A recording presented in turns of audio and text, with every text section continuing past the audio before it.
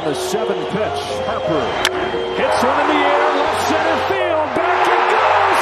Harper, the swing of his life! Celtics with 67 points, with 6:45 remaining. Tatum drives down and throws it down! Wow! His shot blocked. They're looking to spring Ovechkin again. White Cloud back, shot, score!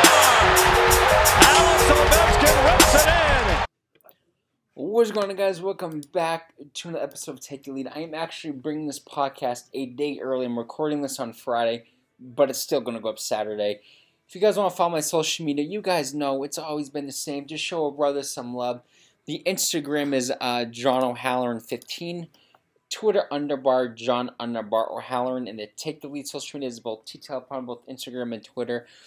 So the first couple stories is going to be a lot of baseball, a lot of Red Sox. So Chaim Bloom came out and said that the Red Sox efforts to extend Devers are only in testifying. He said our efforts are only in testifying, but it's something we've really wanted to do for a while, and hopefully we're able to find the path. Extend Devers should be the Red Sox number one priority right now. You just lost Alexander Bogaerts, and this is what scares me about Chaim Bloom saying this. 8 months ago, you could have gave the deal that Alexander Bogaerts wanted, but you don't want to spend the money. And I just, Rafael Devers and the Red Sox are far apart from deals as of October. It's believed that the Red Sox up their offer to more than $200 million, but no, Devers wants at least 10 years, $300 million. And Rafael Devers knows in the back of his mind that the Red Sox are not going to give him that. Rafael Devers knows the Red Sox aren't going to give him that deal. Rafael Devers knows there's a team out there that's going to be willing to pay him a lot of money, willing to, give him a 10, 11, 12, 13 years, 365, or 325, 330, 335. Rafael Devers knows what he's worth. The Red Sox lowballed him. They lowballed Alexander Bogaerts, and look where Alexander is now. He's out in San Diego. Now, Rafael Devers is looking at that whole situation, and he knows he's next. Rafael Devers probably does not want to be here now. And in 3 years, the Red Sox trade Mookie Betts. They just lost Alexander Bogaerts, and now they're going to lose Rafael Devers. In 3 years, you're going to lose 3 cornerstone players, unless the Red Sox can somehow get to extend Devers. The Red Sox got to do something here. They cannot let Devers leave. He's one of the best players in baseball. He owns a career, 283, 342, 5 total slash time, 139 home runs, and 450 runs batted in over 6 seasons. Won a World Series with the Red Sox in 2018 as well. Red Sox were never a team that weren't afraid to spend money. They were always out there. They were always spending money, but now they don't want to do that. Chaim Bloom is doing what he did in Tampa Bay, and that's not spending money. There's nothing wrong with building a farm system, but at one point you got to go out there and you got to spend money. And Chaim Bloom is not doing that. Now, I got a thing right here that from 2015, biggest contracts in Red Sox history. Julio Lugo signed a deal in 2006, 4 years, $36 million. Edgar Renteria, 4 years, $40 million. That was in 2004. They extend David Ortiz, which you got to extend David Ortiz. This is in 2005. They extend him 4 years, $52 million. Josh Beckett, 4 years, $68 million. That was an extension in 2010. They signed J.D. Drew in 2007, 5 years, $70 million.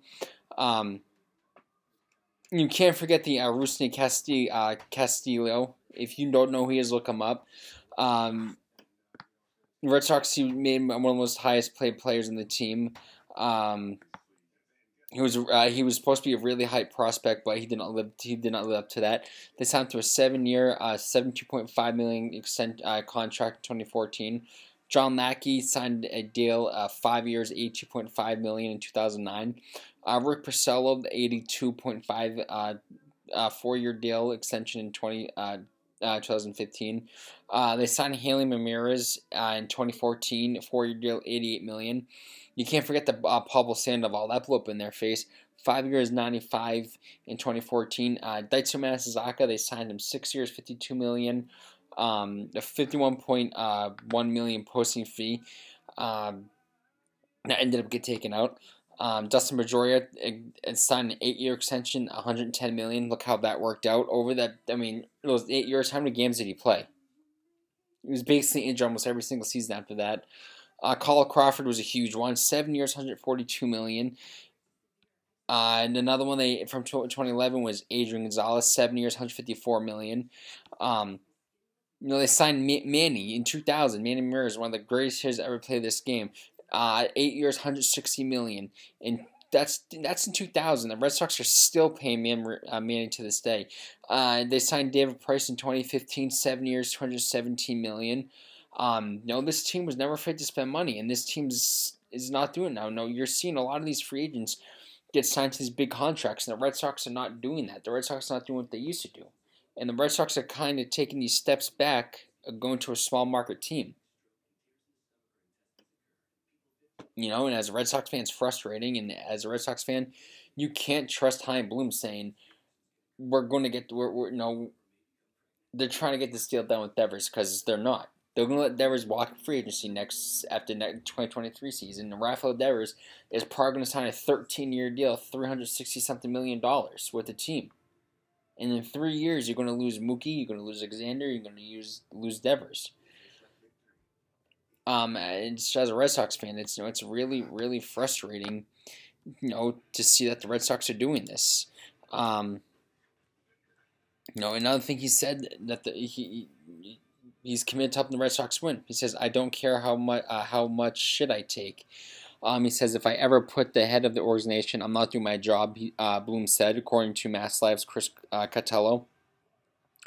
He says, "There are any of these jobs decisions that make everybody happy, and some decisions that are tougher are going to be unpleasant. You can't run from those, especially the nature of this job. It doesn't mean I've gotten everything right or I'll get everything right. And so far, you've really gotten nothing right so far. I mean, I'm not a big fan of Chaim Bloom. I think he's done an awful job so far." Then he went on to say, I know there were going to be a number of hard decisions that were going to be some things that were going to take some shit for. The bottom line is that, to me, is about winning. I don't care how much shit I take if it gets the organization to where it goes." What Red Sox used to be a team that used to be, World Series favorites. People would pick this team to go to the playoffs. People would pick this team to win the AL East. Now no one's going to do this anymore, and I don't think Chaim Bloom's helping this team at all. This guy, since taking over, I think he's just done a terrible job. And yeah, the team did go to the ALCS in 2021, but who cares? You let Alexander walk. You trade Mookie Betts. Now Devers is going to leave. He continues to say, that's tough. When that means is seeing a great homegrown player to sign with someone else, especially when we're trying to win. We'll have to make the right decision.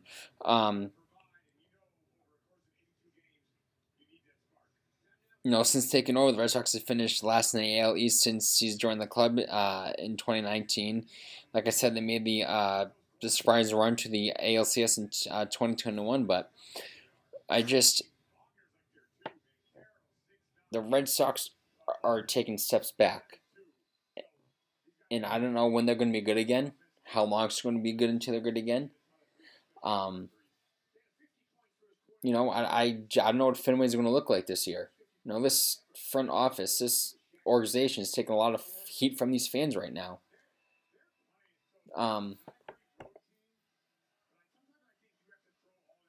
I don't know. It's, as a Red Sox fan, it's frustrating, and I don't think I know, maybe he's trying to help this team win, but it just doesn't seem like it. You should have extended Rafael Devers you should have extended Rafael Devers by now. You should have extended Alexander Bogaerts 8 months ago. When Trevor Story signed that deal with the Red Sox, 99.9% of the Red Sox fans knew Bogaerts was gone. When Bogaerts saw that, he knew he was gone. Chaim Bloom knew Bogarts was gone. John Henry knew Bogarts was gone. If you're a Red Sox fan and you saw that when Trevor Story signed, if you didn't think Bogarts was gone, there's something wrong with you. You knew he was gone once they signed Trevor Story. And I don't know who they're going to put it. I don't think they should put Trevor Story at shortstop. I heard their interest in Dansby Swanson. I'd rather take him over Trevor Story because Trevor Story the last couple of years, his arm has gotten weaker. I saw a stat. He used to throw 82 miles an hour. Then it went down like to 79, and it was last year in Colorado, it was down to 76 miles an hour. And who knows where it's at now? His arm's gotten weaker. I mean, do you put him at shortstop? I don't know. But they also designated Eric Hosmer for assignment today. He has 3 years and $39 million left on his contract, the vast majority of which San Diego Padres are paying. So pretty much, Eric Hosmer is going to be playing for free for the Red Sox this year before they designate for assignment. And wherever he goes, he's going to be playing for free because the Padres are paying for his still paying him. The Pharaohs inked him to an 8-year, $144 million deal in February 2018. They dealt the first baseman to Boston at this year's deadline.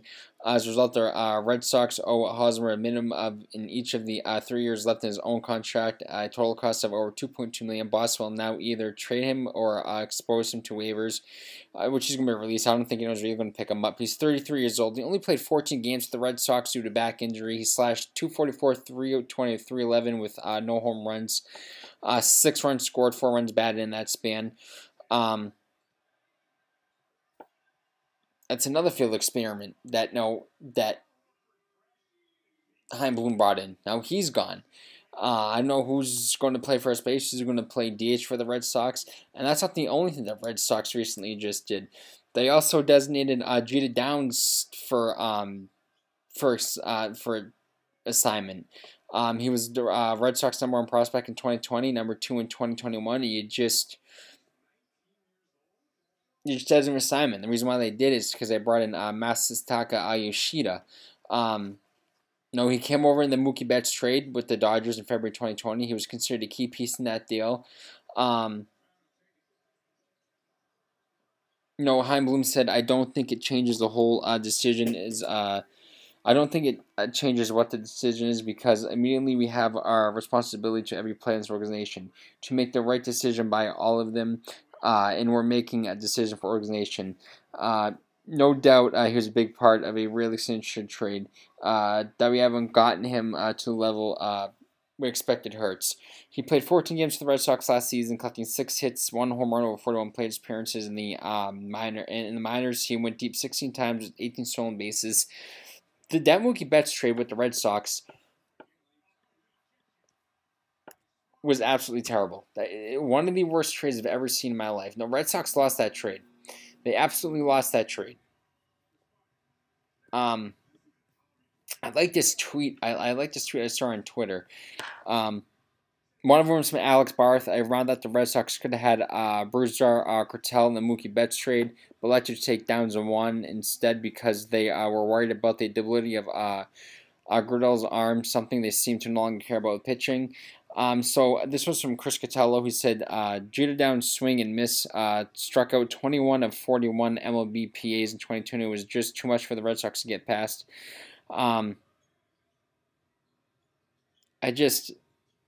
This trade completely blew up in the Red Sox. He also added to this tweet, says he's designated for assignment. The organization is down on Verdugo, so the only hope is that the trade package is Connor won. So it seems like the Red Sox have no faith in Alex Verdugo, and I don't think Connor Juan's an everyday catcher.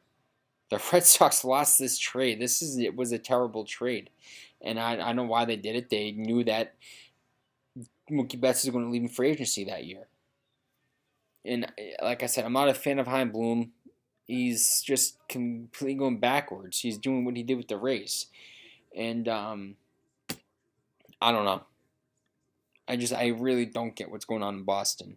That's not it. There was a really big signing in baseball yesterday, which I really wish the Red Sox could throw money to him because they need help with pitching because Chris Sale's just made out of glass. The Red Sox pitching rotation is going to be terrible, and you could have brought Carlos Rodon on. He signed a 6-year, $162 million deal with the Yankees. Up to his final season of his 2-year, $44 million contract with the Giants. He rejected a qualifying offer from the club to become a free agent. The Baltimore Orioles, Texas Rangers, and Twins are pretty showed interest.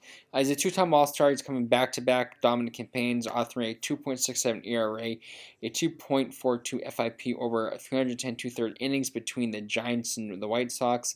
The White Sox allowed Rodon to walk via free agency last year and didn't tender him a qualifying offer. He finished fifth in AL Cy Young voting in 2021. He finished sixth this past year. He's joining Garrett Cole, Nestor Cortez Jr., Luis Severiano, and Frankie Montes. The Yankees pitching rotation. The Yankees are going to be good again this year. Obviously, have them winning the AL East. That pitching rotation is going to be good. Garrett Cole's on it. One of the best pitchers in baseball. Nestor Cortez Jr. he's good. Luis Severino, he can have his games, and Frankie Montes, he can have his games too. Yankees just won 99 games this season.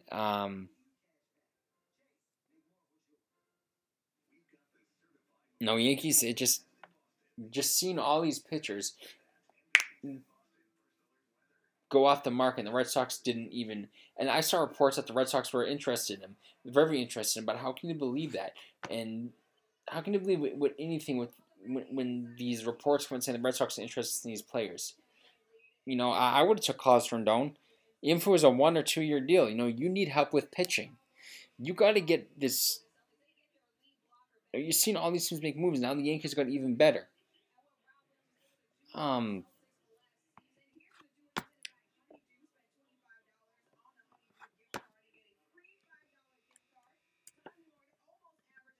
And there's another big signing the other day.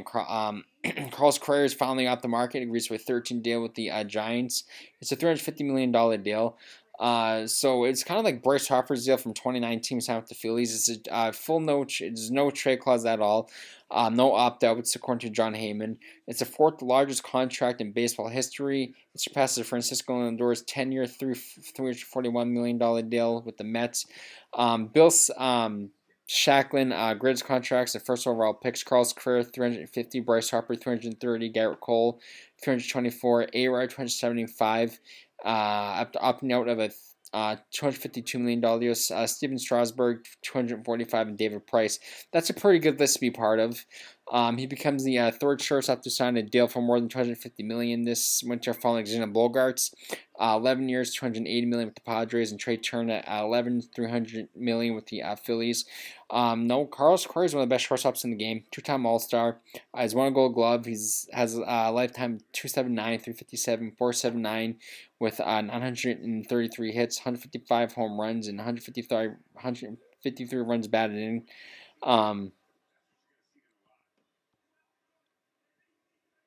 Giants have been making some moves. They missed out on Aaron Judge, but they did sign Mitch Haniger to a 3-year deal. They boosted their rotation by Ross Strapplin and Shane Mania earlier this week, which I'm going to bring up.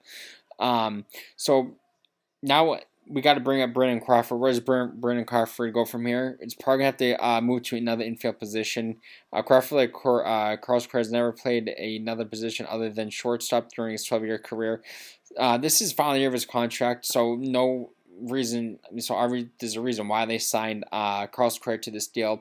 Maybe you can move him to first base because I don't think to bring back Brandon Belt, or it could be a situation where you put Brandon Crawford as a DH for this season. I don't know who the third baseman is. Is Evan Longoria the third baseman, or is he still is he even on him anymore?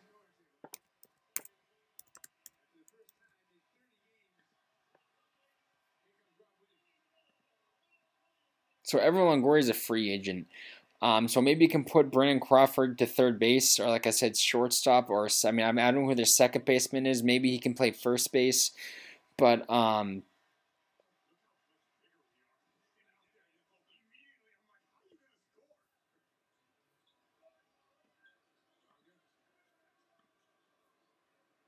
you're just seeing all these players come off the board, and Back to the Red Sox. I don't keep saying the Red Sox, but the Red Sox, it's just frustrating seeing it. The Mets and Cubs were interested in Carlos Correa. Giants are hopeful that Correa will help them resume their winning ways. Just a couple of years ago, they won 107 games. This season, they really weren't that good. But no, having Carlos Correa is the type of player that can get you back to your winning ways.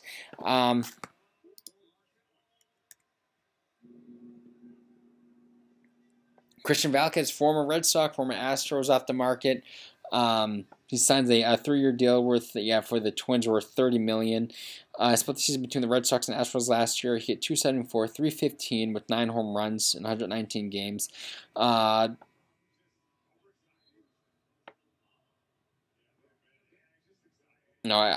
loved Christian Vázquez's game. He's definitely really good catcher. He just started 23 of the Astros' 59 remaining games. Manager Dusty Baker seamlessly preferred Martin Marletto's familiar with the pitching staff. I think it's a decent deal for the Twins. I think it's a decent deal for the for Christian Vázquez. It's kind of hoping the Red Sox have brought him back. Red Sox catchers Reese McGuire.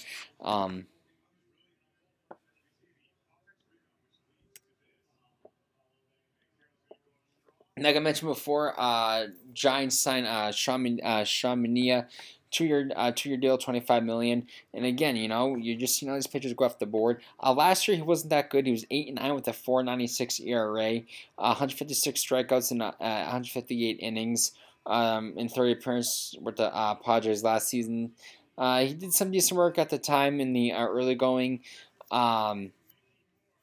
He was really inconsistent towards the end of the season. He pitched to a 6.56 ERA in the final 2 months of the season. So far the Giants rotation is going to be Logan Webb.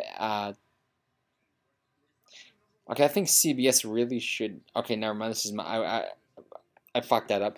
So Giants pitch rotation is going to be Logan Webb, Alex Wood, Alex Cobb, Sean Manaea, and Anthony Del Salfacani.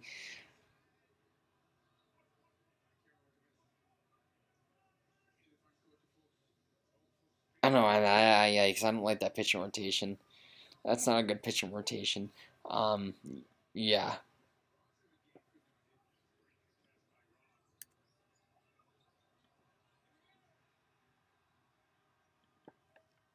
Another pitcher off the board. Mets sign Kota Singa to a 5-year, $75 million deal. He's one of the. He was a big name free agent. So he pitched for the Fukuda Soft Seahawks for 11 seasons, posting a 2.42 ERA and a 2.29 strike to walkout ratio in more than 1,240 innings pitched.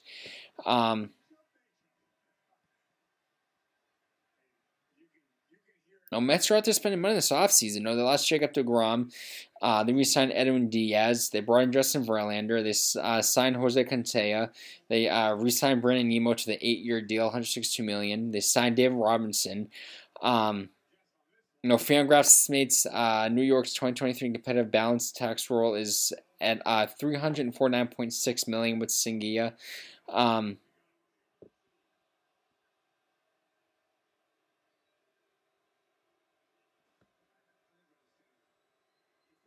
It's going to be interesting to see what we can bring to the table. We can bring to this Mets pitching rotation. I know they got Max Scherzer, they got Justin Verlander, now you're adding him to this. Mets just last season won, 109, 103, 106 games or something like that? 101 games they won. The Mets are going there. The Mets are going out there and spending money. I don't know how they're not over the luxury tax, but no, they're going out there and spending money. Also, Noah Syndergaard, this is another player I wish back to the Red Sox. The Red Sox would sign. He signs with the Dodgers. This is another team I don't know how they where the hell they got all this money from. He agreed to a 1-year, $13 million deal. So he signed a 1-year deal with the Angels last year before being traded to the Phillies. He authored a 3.94 ERA over 134 2/3 innings. So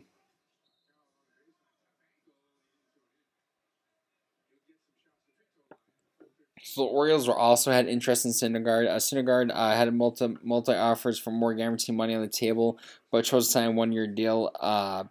Which you can't go wrong signing with the Dodgers, especially what this team has been able to do for the past 7, 8, 9 years. At one time, once considered a flamethrower featuring a fastball that roughly exceeded 100 miles an hour. It's gone down since then. He's averaged 98.1 on his fastball, while last year he sat at 94.5.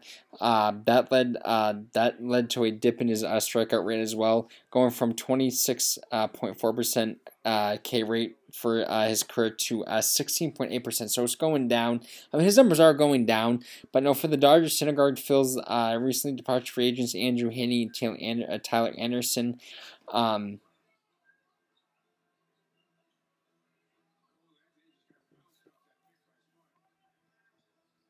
That's not a bad move for the Dodgers. He did pretty good for the Phillies in that stretch. I was joining a stacked Dodgers team.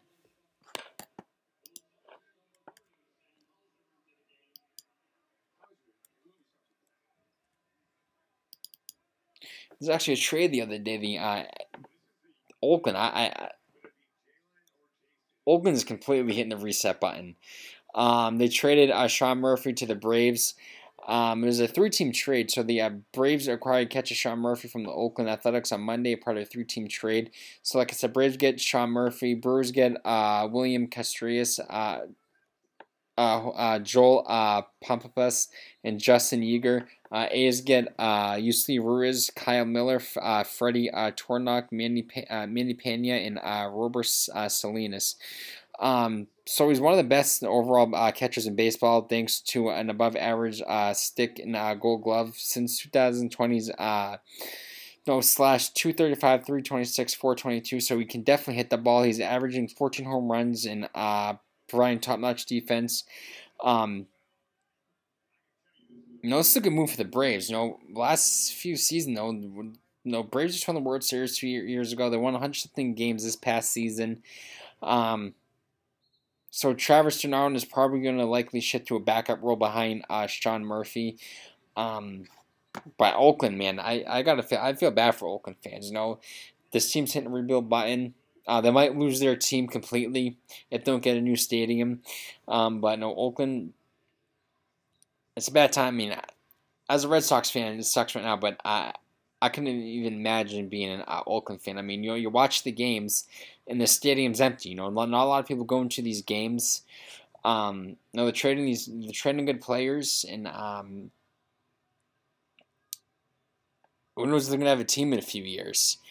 But no, A's just got better. They got a great catcher who obviously can hit the ball, one of the best catchers in the game. So good for the A's. I mean, good for the Braves getting better.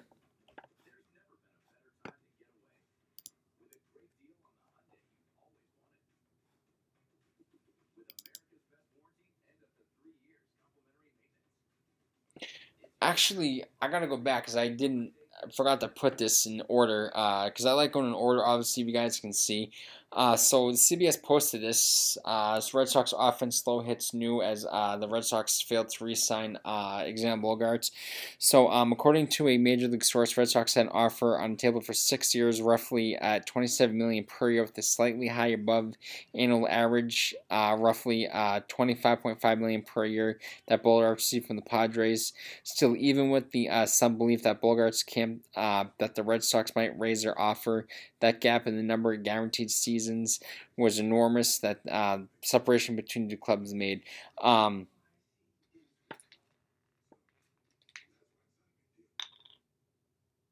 So let's a couple players that the Red Sox offer contracts to. Jose Abreu, who the Red Sox are poorly defined as Abreu as their top first base target, yet they offered 3 years to low mid $40 million range. He ended up signing with the Astros for 3 years. $59.5 million. Zach Eflin, Boston, inaugurated a 3-year deal worth $40 million with Eflin, but he decided to go with his hometownish Rays. This offered Andrew Hanley north of $30 million by the Red Sox, according to Mass Live, but it took a 2-year deal worth $25 million with the Rangers. Then Tom McCahill, the Red Sox made Cahill an offer that was very close to 2 years, $11.5 million, but decided to go back to the Yankees. So, Red Sox didn't offer these players money, but they got outbid. It's going to be a tough time to be a Red Sox fan, man. It is going to be a tough time to be a Red Sox fan.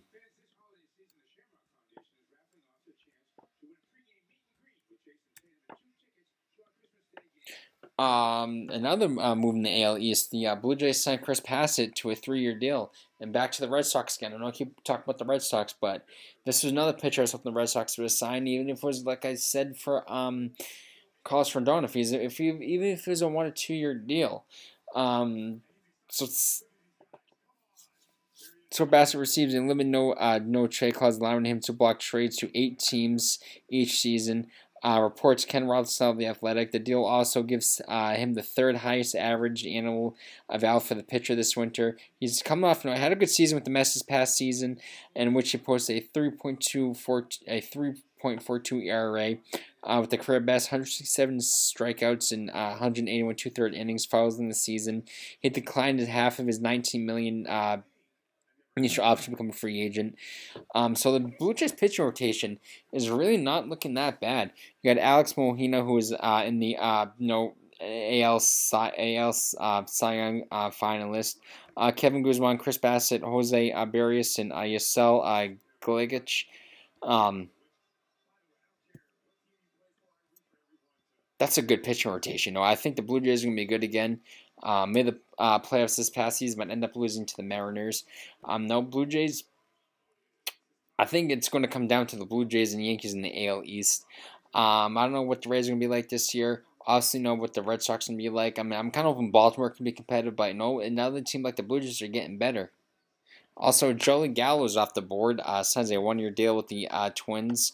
$11 million deal.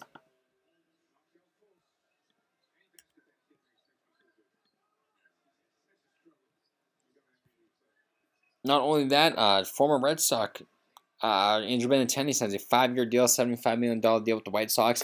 I don't think he's really worth that much money. I don't think he's worth $75 million.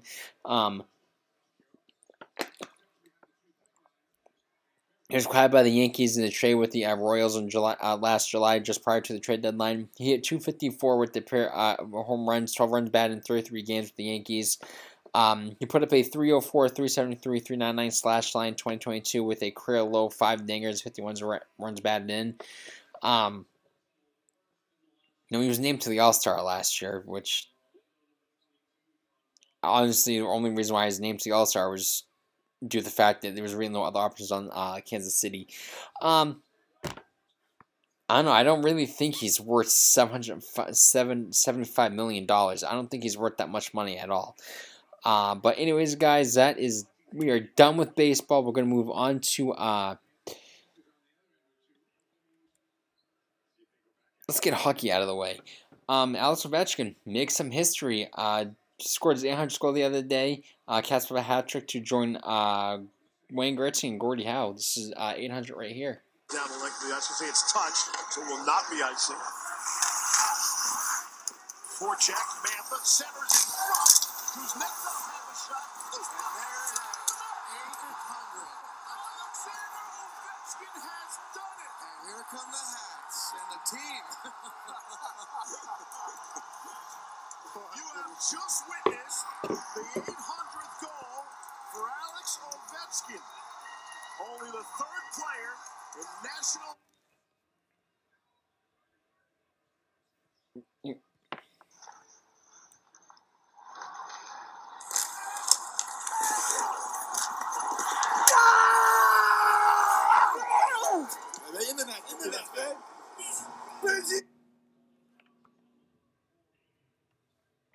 So he explains his reaction when asked about it after the NL Capitals with the Blackhawks 7-3. As soon as it happened, kind of relief. Kind of happens in general. So I didn't get into hockey until like 2001, 2002.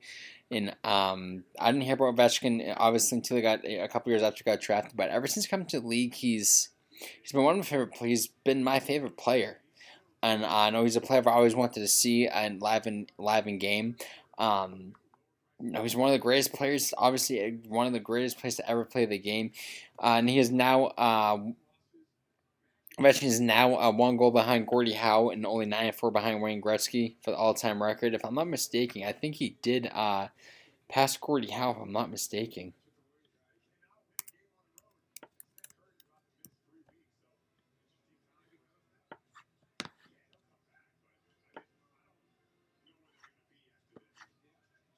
Okay, never mind. So he's going for 8-1 tonight versus the Maple Leafs. Like I said, so he's sitting at 800. Gordie Howe's 8-1, and Wayne Gretzky was at 894. So Wayne Gretzky played 1,487 games. Gordie Howe played 1,767 games, and Ovechkin has so far will do it 1,305 games. Tonight would be 1,306. So Alex Ovechkin has buried 20 goals in 31 contests this season. He's one of the greatest players to ever play the game, and then he's won 9 Mercedes Rocket Richard trophies. I don't know, he's 37 years old. So he's got to score 94 goals to tie and 95 goals to beat. He's going to have to play until his 40s. I don't know. Wayne Gretzky holds almost so many records in the NHL, and it's going to be tough for Ovechkin to get that.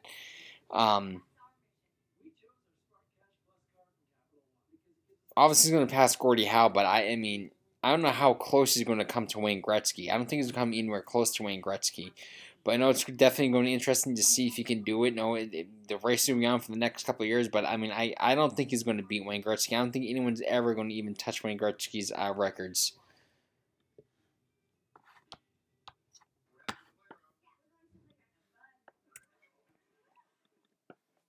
The NHL is also, which I'm not a big fan of this. I know it's only 2 more games, but the NHL is considering increasing the regular season games to 84 games.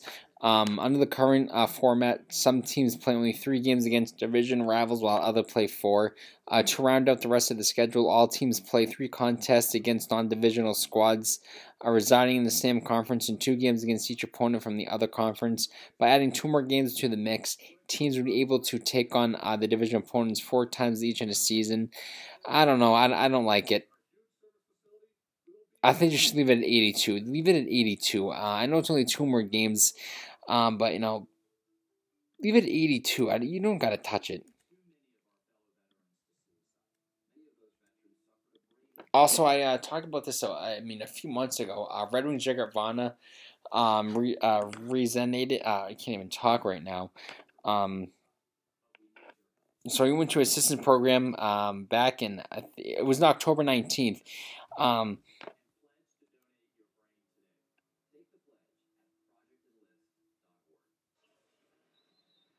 So Derek I always botch his name. I'm a Red Wings fan too. So head coach Derek Lerone made it clear that the team wouldn't rush him back to the lineup. He said it's great to have him back, be able to practice with us. The next step is when we think he can be game ready.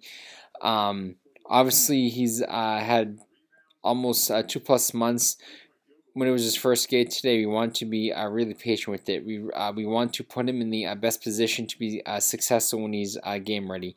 When that's going to be, I don't know. So the NHL released a statement earlier Friday saying Varna is available to play after entering the follow-up care phase of the program. It feels awesome. I'm happy to be back to see the guys. I smiled. Varna told reporters after practice. It's really positive. I'm happy to be back here. He added, I tried to stay in shape as much as I could. I feel really good on the ice. Now it's just a matter of time. Obviously, that's not my decision.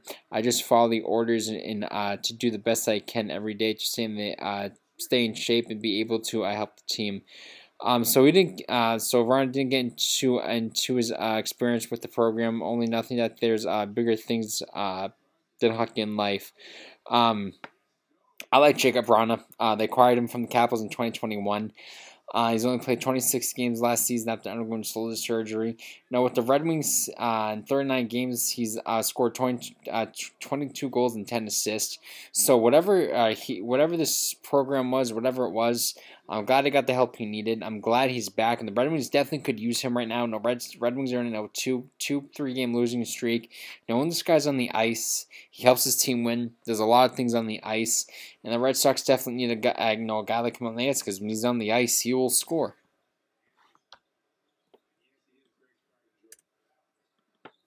Now, with just some basketball news, Lonzo Ball is not guaranteed to play this season. Ball is expected to be at least into the All-Star break in mid-February, when the team hopes to have a better sense of whether he can return this season. Adrian Wojnarowski adds, Chicago may shut Ball down for the season if the team remains out of the playoffs. So right now the Bulls are sitting at 11-15. There's 12th seed in the Eastern Conference. This was 2 days ago. He's played 35 games last season before suffering a meniscus tear. The Bulls tailed off following his injury, finishing 19-23 in the final 42 games after losing to the Bucks in the first round. So obviously, the Bulls need him on the court. They were 19-23 without him in the final 42 games. Now I'm gonna be quite honest here. The first time I heard Lonzo Ball, I really couldn't stand him, and I think it had a lot to do with his father, LeVar. But no, I'm a big fan of Lonzo. But I personally am a bigger fan of Melo. But the Bulls definitely need him. Bulls have been very disappointment this year. They shocked me last year by making the playoffs, and this year they're sitting 11-15, 11-16, or whatever they are after this. After Sardo came out, but no, it sucks. No, he's only 25 years old. Hopefully he can bounce back from this. He's young. But no, the Bulls are definitely missing him. Robert Williams makes season debut versus Magic as I speak right now. He's on the court right now. I'm watching him. So he's yet to play during the 2022-23 campaign due to his recovery from off-season knee surgery. Like I said, he's on the court right now. Celtics definitely need him. He's a defensive anchor, last feature for the Celtics Game 6 of the NBA Finals. He tore his meniscus late in the season, was expected to miss 4 to 6 weeks after surgery. I think he should have got surgery right after the season ended. I don't know why the Celtics waited this long, but the Celtics didn't really need him. They do need him, but at the same time, when he was out, the Celtics didn't need him, because were they 22-6, 22-7 without him? But it's good to have Rob Williams back on the court. It's good to have the Time Lord back. But one of the things about Robert Williams, he really can't stay healthy. He's injured a lot, but hopefully this season he can stay healthy, because when he's healthy, Robert Williams is an absolute beast. But it's good to have him back on the court. Also, Steph Curry hurt his shoulder last night, I believe it was. Will miss at least 2 weeks. He subluxed the shoulder or not.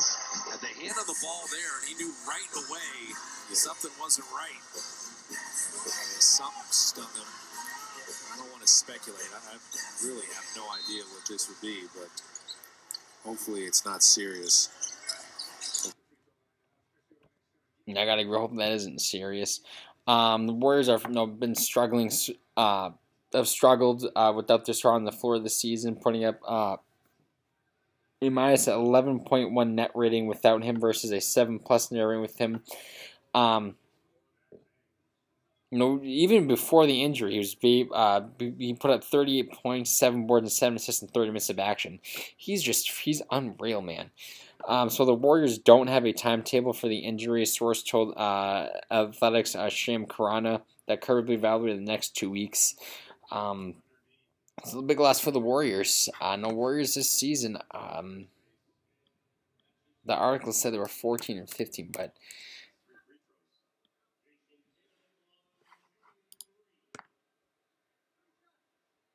so they have 14 15 right now. So the players to start today, they'll be in the play-in tournament. They'll play the Jazz, because I think the 10 plays a 7, 9 plays 8. So they play the Jazz in the play-in tournament. The players will start today. So they would be in the play-in tournament.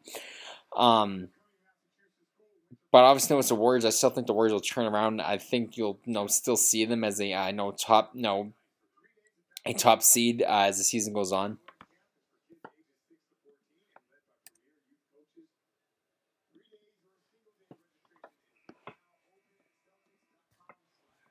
The NBA renames the MVP after Michael Jordan. They also renamed a couple of the trophies as well. I'm not a big fan that they did it. They got the Larry Bird Conference Finals MVP. They got the Magic Johnson Finals MVP, Conference Finals MVP. I don't know why you gotta name all these trophies. I know Michael Jordan obviously is one of the greatest player to ever play the game. So the trophy will stand at 23.6 inches tall and weigh about 23.6 pounds. Nods to his jersey number and 6 NBA titles with the Chicago Bulls. I don't know. I know you're always trying to honor Michael Jordan, but just all this stuff. I mean, now they got the trophy for the best record in the NBA. Hockey does have the President's Trophy. Now you got this. You got the Conference Finals MVPs. I mean, I know they're trying to make the game better. They're trying to make the game, different. I mean, I don't think you got to do all this, but I personally think it's kind of stupid. Like I said, don't get me wrong. Michael Jordan is obviously, the greatest player to ever play the game. Also, Kid Cunningham is to undergo season-ending shin surgery. He's expected to make a full recovery, have the Pistons training camp next summer. We expect him to come back and be even better. Troy Weaver said per team writer Kevin Lagonis. He's been dealing with this issue a little bit off and on for a while. We want him to be healthy and be himself. He's a young player. We don't want him to linger 2 or 3 years. It's early in his career. We want to get it settled. We expect him to recover well and be the best version of himself. So the 2021 number 1 pick hasn't played since November 9th. Cunningham reportedly hopes to ready the issue and rest in rehab. But he and the Pistons both opted for surgery. In 12 games this season, he's averaged, he was off to a good start. Averaged 19.9 points, 6.2 rebounds, 6 assists while playing 33.3 minutes. After an up and down start to his career, he averaged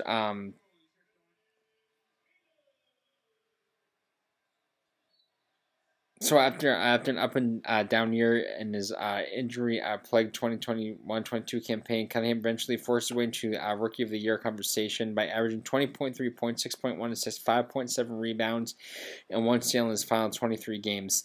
He puts up good numbers. This season he was putting up 19.9 points. Towards the end of his rookie season, he was putting up 20.3 points. So, he does put up good numbers. And, hopefully when he comes back, he is young. So, hopefully when he comes back, the Pistons can build around this kid. Obviously, the Pistons drafted number 1 overall to have a future, to build around for the future. So, hopefully he can get back from this. Now we're going to end this podcast and talk about some football. The Eagles clinch a playoff spot with the victory over the Giants. Eagles the first team to clinch a playoff spot.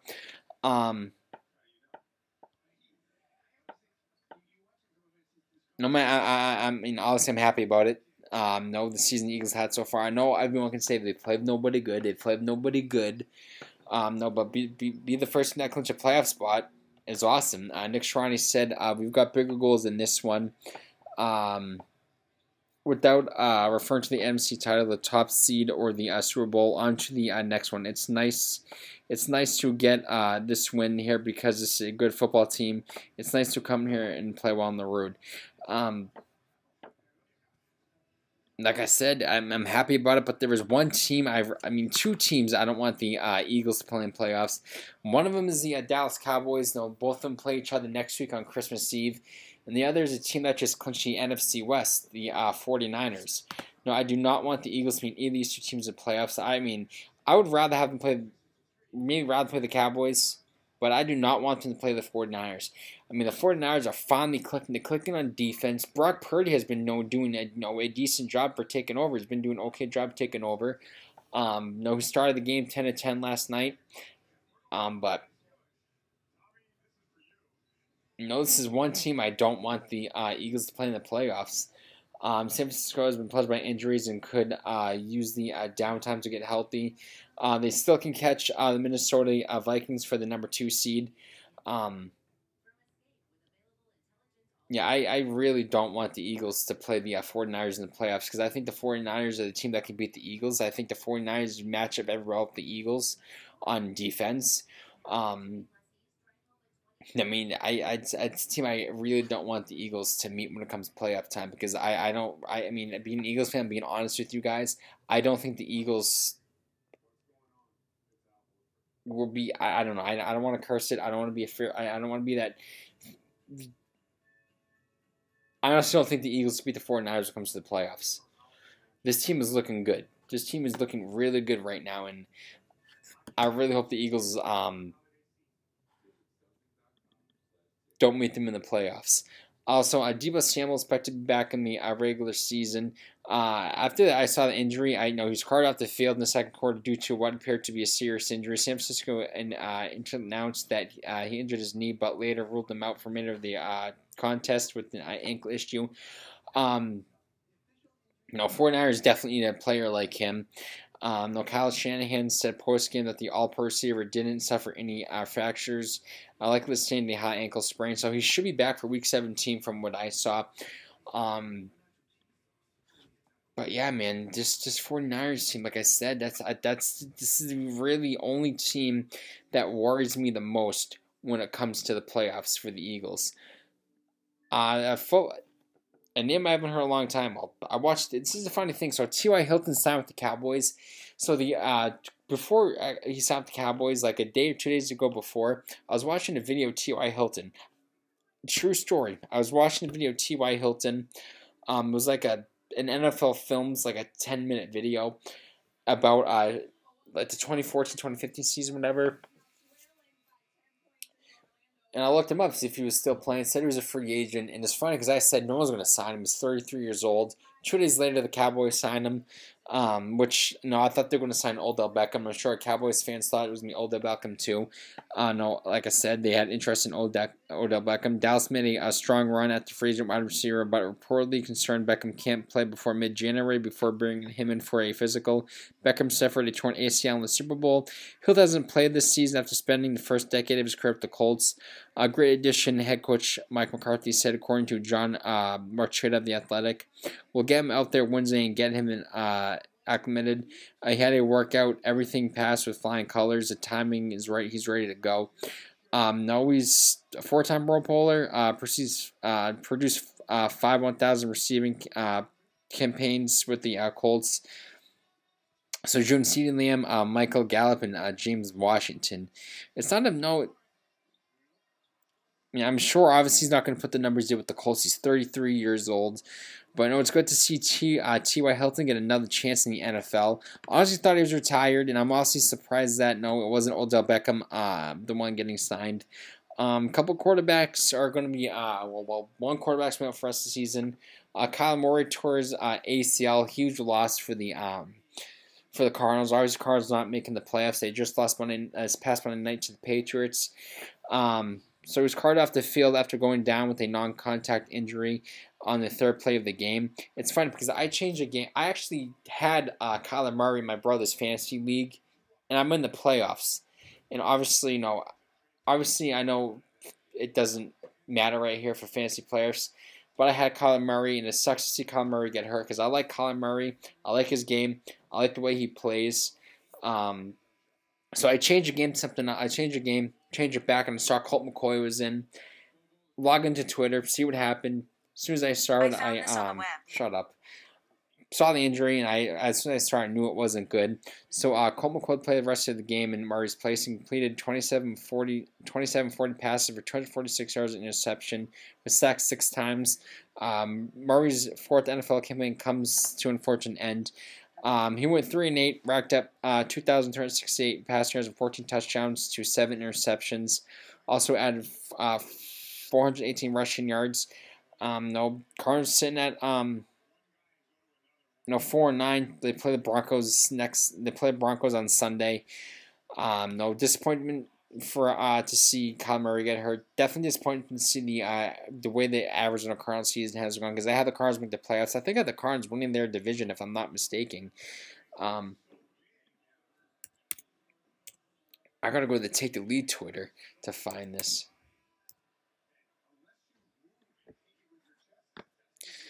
All right, let's see if I can find this. This is gonna be from months ago.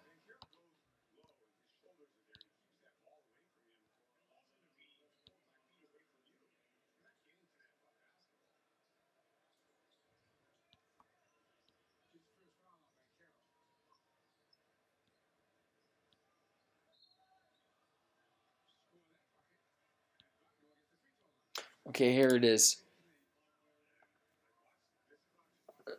So I forget what website it's from, but I'm actually reading all of them. I had the Bills going 14-3, Dolphins going 10-7.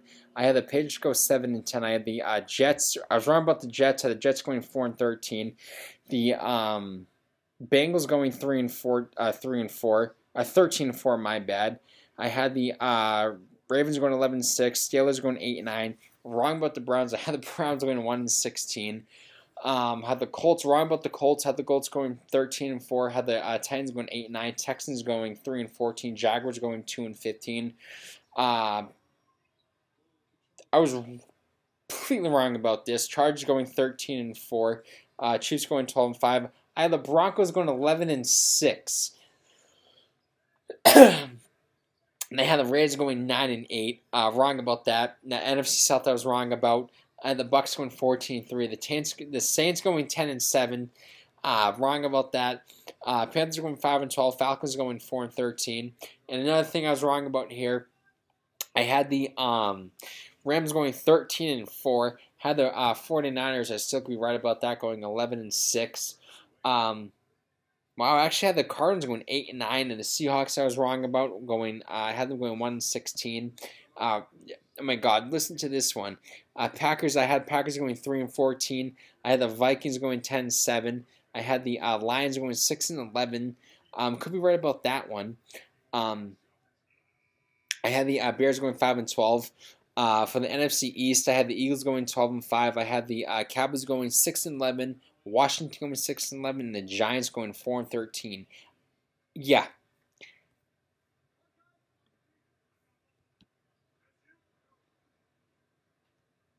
Those are pretty bad. But no, hopefully Kyle Murray can come back from this.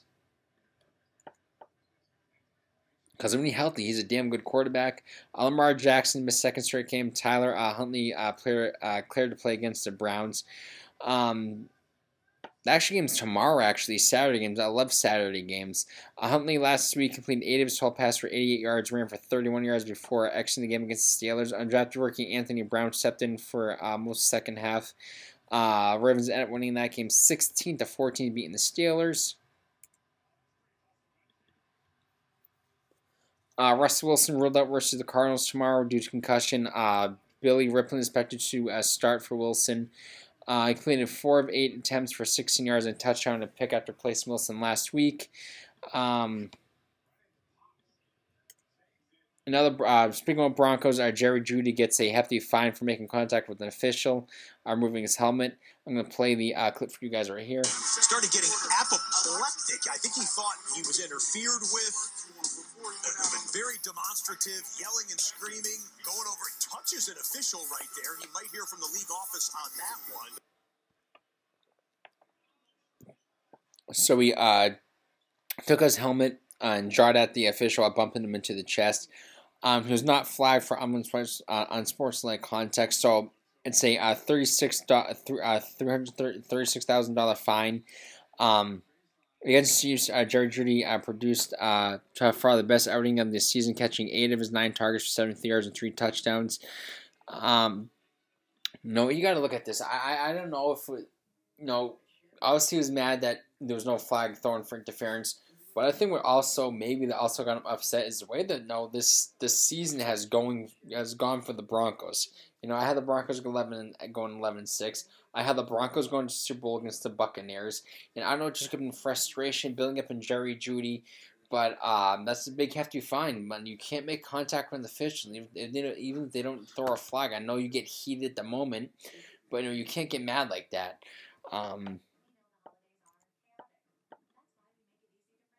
Zach Wilson is set to start for the Jets versus the Lions tomorrow. Maybe I might pick up the Lions defense, but I got the Cowboys defense.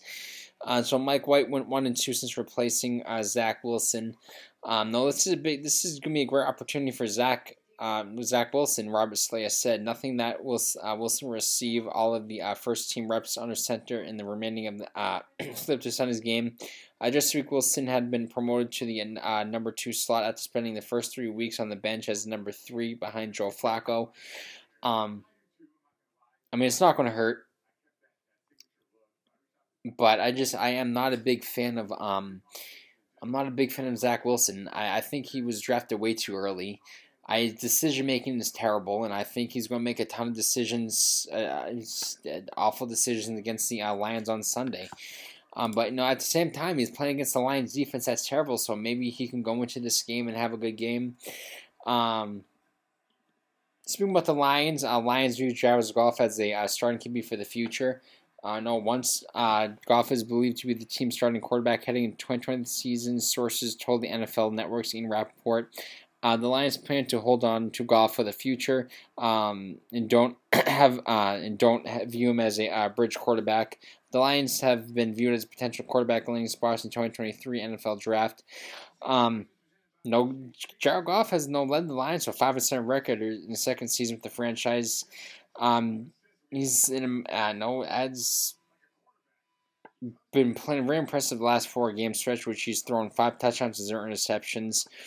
Detroit has won 3 of 4 in that span, so I don't know, maybe Detroit can make a run at the playoffs. I know it's going to be tough, but I just want to see who the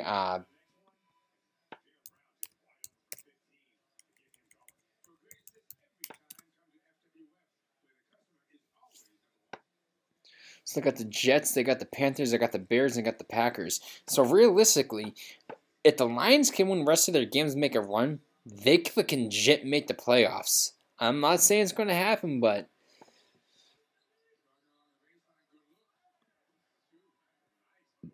I'm just saying. I know it's not going to happen, but if the Lions can make this run and get to the playoffs, that would be pretty cool. I know they're going to get bounced out first round, but it would be cool to see the Lions make the playoffs.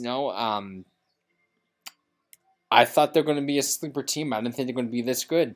And last quarterback I'm going to talk about is Tom Brady. He's considering all options for the 2023 season. Right now the Bucs are set at 6-6 entering Week 14. Actually, it's 6-7 because they lost last Sunday. He struggled offensively at times. He's managed to post 16 touchdowns, 3 interceptions, while completing 66.2% of his passes. However, Brady's contract with the Buccaneers expired following the 2022 campaign.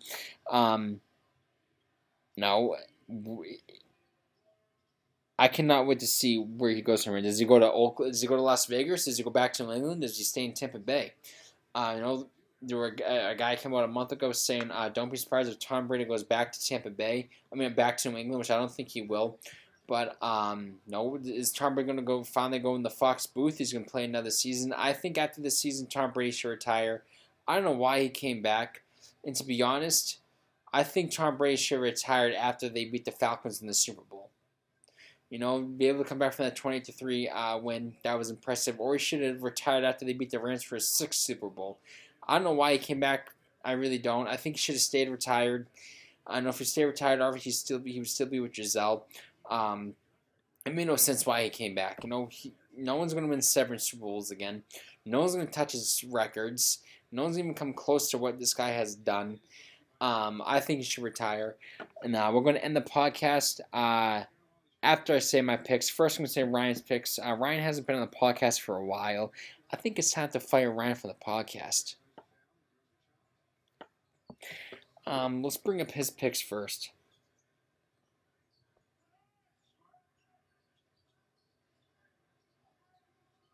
So he took the Cowboys beat the Jaguars, Chiefs to beat the Texans, took the Cardinals to took the Broncos to beat the Cardinals.